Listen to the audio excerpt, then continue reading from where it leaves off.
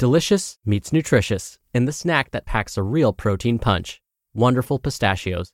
Each 1-ounce serving of Wonderful Pistachios has 6 grams of protein, giving you over 10% of your daily value and making Wonderful Pistachios one of the highest protein nuts. But perhaps more than that, I love all of the flavors they have. Their sea salt and vinegar ones are my favorite when I'm craving that flavor but want to keep it healthy. But that's just the tip of the iceberg. Wonderful Pistachios come in a variety of flavors, like chili roasted, honey roasted, smoky barbecue, and jalapeno lime, perfect for enjoying with family and friends or taking them with you on the go. Whether you're a pistachio purist who loves cracking open every nut, or you prefer the convenience of no-shells pistachios, Wonderful Pistachios has got you covered. Grab Wonderful Pistachios and elevate your snacking game today. So fill up with a healthy snack when hunger strikes. Visit wonderfulpistachios.com to learn more. That's wonderfulpistachios.com. This is Optimal Health Daily, episode 1767. Should you use a health savings account? By Dawn Starks of SimpleMoneyPro.com. And I'm Dr. Neal. Hey there, and welcome back to a bonus Sunday episode. On Sundays, I like to add an extra post in from one of our other podcasts, this time from Optimal Finance Daily. And this one relates really nicely with the topic of health. Oh, and if you like this kind of material, you can follow or subscribe to Optimal Finance Daily wherever you're hearing this. So with that, let's hear another article and Diana's commentary as we optimize your life. Should you use a health savings account? By Dawn Starks of SimpleMoneyPro.com. Insurance is tricky business, and generally speaking, shopping for insurance is a painful, albeit necessary task. What follows is not meant to be a comprehensive overview of health savings accounts, but I hope to provide food for thought when you're deciding whether an HSA is the right choice for you. Hopefully, this blog post also generates some new ways to think about insurance as a financial strategy in general. Philosophy of insurance. Gone are the days where robust health insurance plans required small deductibles and low copays for reasonable premiums. Today, health insurance can be incredibly expensive. Remember that insurance companies are like most businesses. Their goal is to make money. As a result, they structure products in the hopes that they will collect more in premiums than they pay out in terms of benefits. In America, most everyone has experienced the woes of expensive healthcare and/or expensive health insurance. But I'd encourage you to rethink how you use insurance. Insurance of any type should be in place to cover the most catastrophic losses. Structure your homeowner policy, for example, to have higher deductibles. You want the insurance company to rebuild your home if it's demolished in a storm, but don't ask the insurance company to replace the picture window broken by an errant rock. The best approach to all insurance is to build a suitable emergency cushion and carry high deductibles.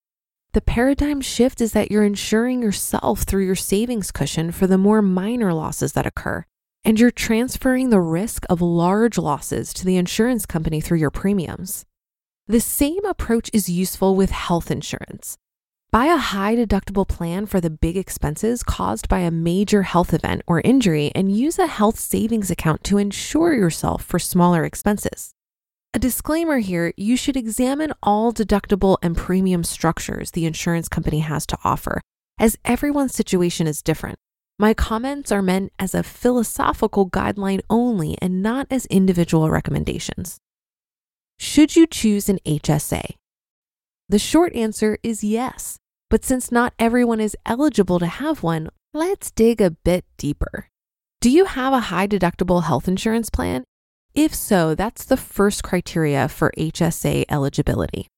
The second main requirement is that you're ineligible for Medicare, so under age 65 is when HSAs make the most sense. I'm a fan of HSA accounts if you're eligible to have one. Here are 3 reasons I like health savings accounts. Tax savings. HSA contributions are tax deductible. Better yet, they are considered above the line deductions, meaning even if you do not itemize your deductions, this is a deduction you can take.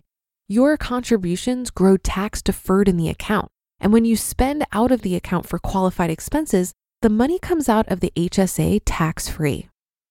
More control over healthcare spending.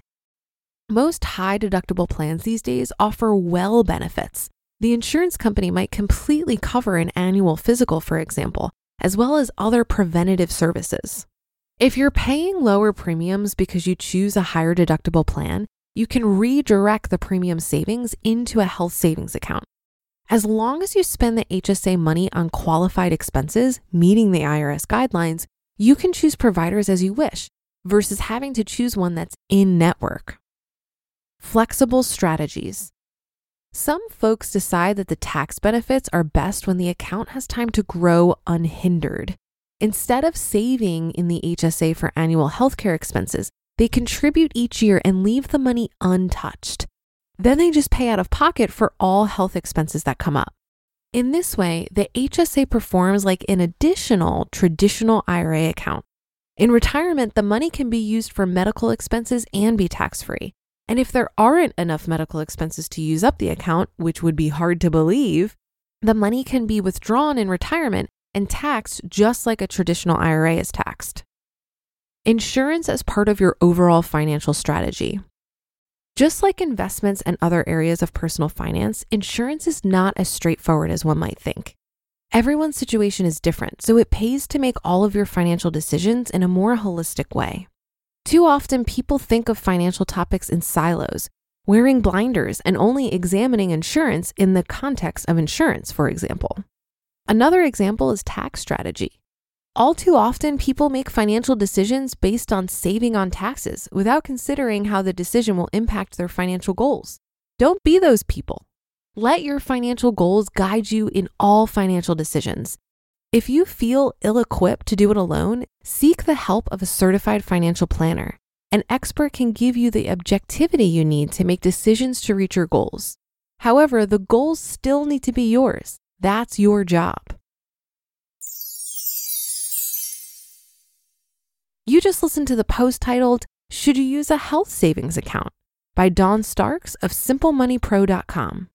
When you're hiring, it feels amazing to finally close out a job search. But what if you could get rid of the search and just match? You can with Indeed. Indeed is your matching and hiring platform with over 350 million global monthly visitors and a matching engine that helps you find quality candidates fast. Ditch the busy work. Use Indeed for scheduling, screening, and messaging. 93% of employers agree Indeed delivers the highest quality matches compared to other job sites. One of the things I love about Indeed is that it filters out incompatible applicants. So when you're hiring, the process is much faster and you only have to consider applicants that are already likely to be a great fit. And listeners of this show will get a $75 sponsored job credit to get your jobs more visibility at Indeed.com/health. Just go to Indeed.com/health right now and support our show by saying you heard about Indeed on this podcast. Indeed.com/health.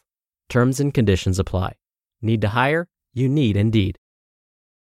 Thanks so much to Dawn for pointing out these great benefits to health savings accounts.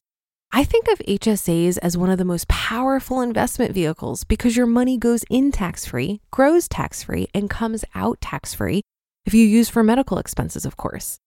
I want to point out here that we're not talking about an FSA, which is a flexible spending account. This is something that your employer might offer to help with medical expenses, but the difference is that if you don't use it each year, you lose it. FSAs don't roll over and they can't be invested like an HSA.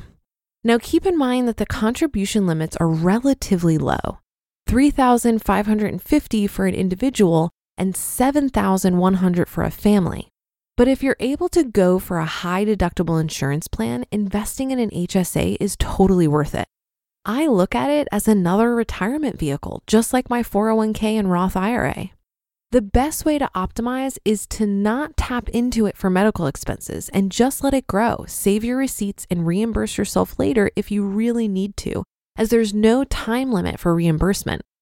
I actually do pull from my HSA for medical expenses because I don't account for these expenses in my budget. So I'm not optimizing 100%, but I'm okay with that. I saw a surprising statistic from the WEX Health Clear Insights report that 54% of survey respondents didn't know that they can invest their HSA, and only 4% of HSAs have invested assets. That's insane. So thank you for listening in today, and come join me and the 4% of people investing through their HSAs. And that should do it for today. Have a happy rest of your day, and I'll see you on the Friday show tomorrow, where your optimal life awaits.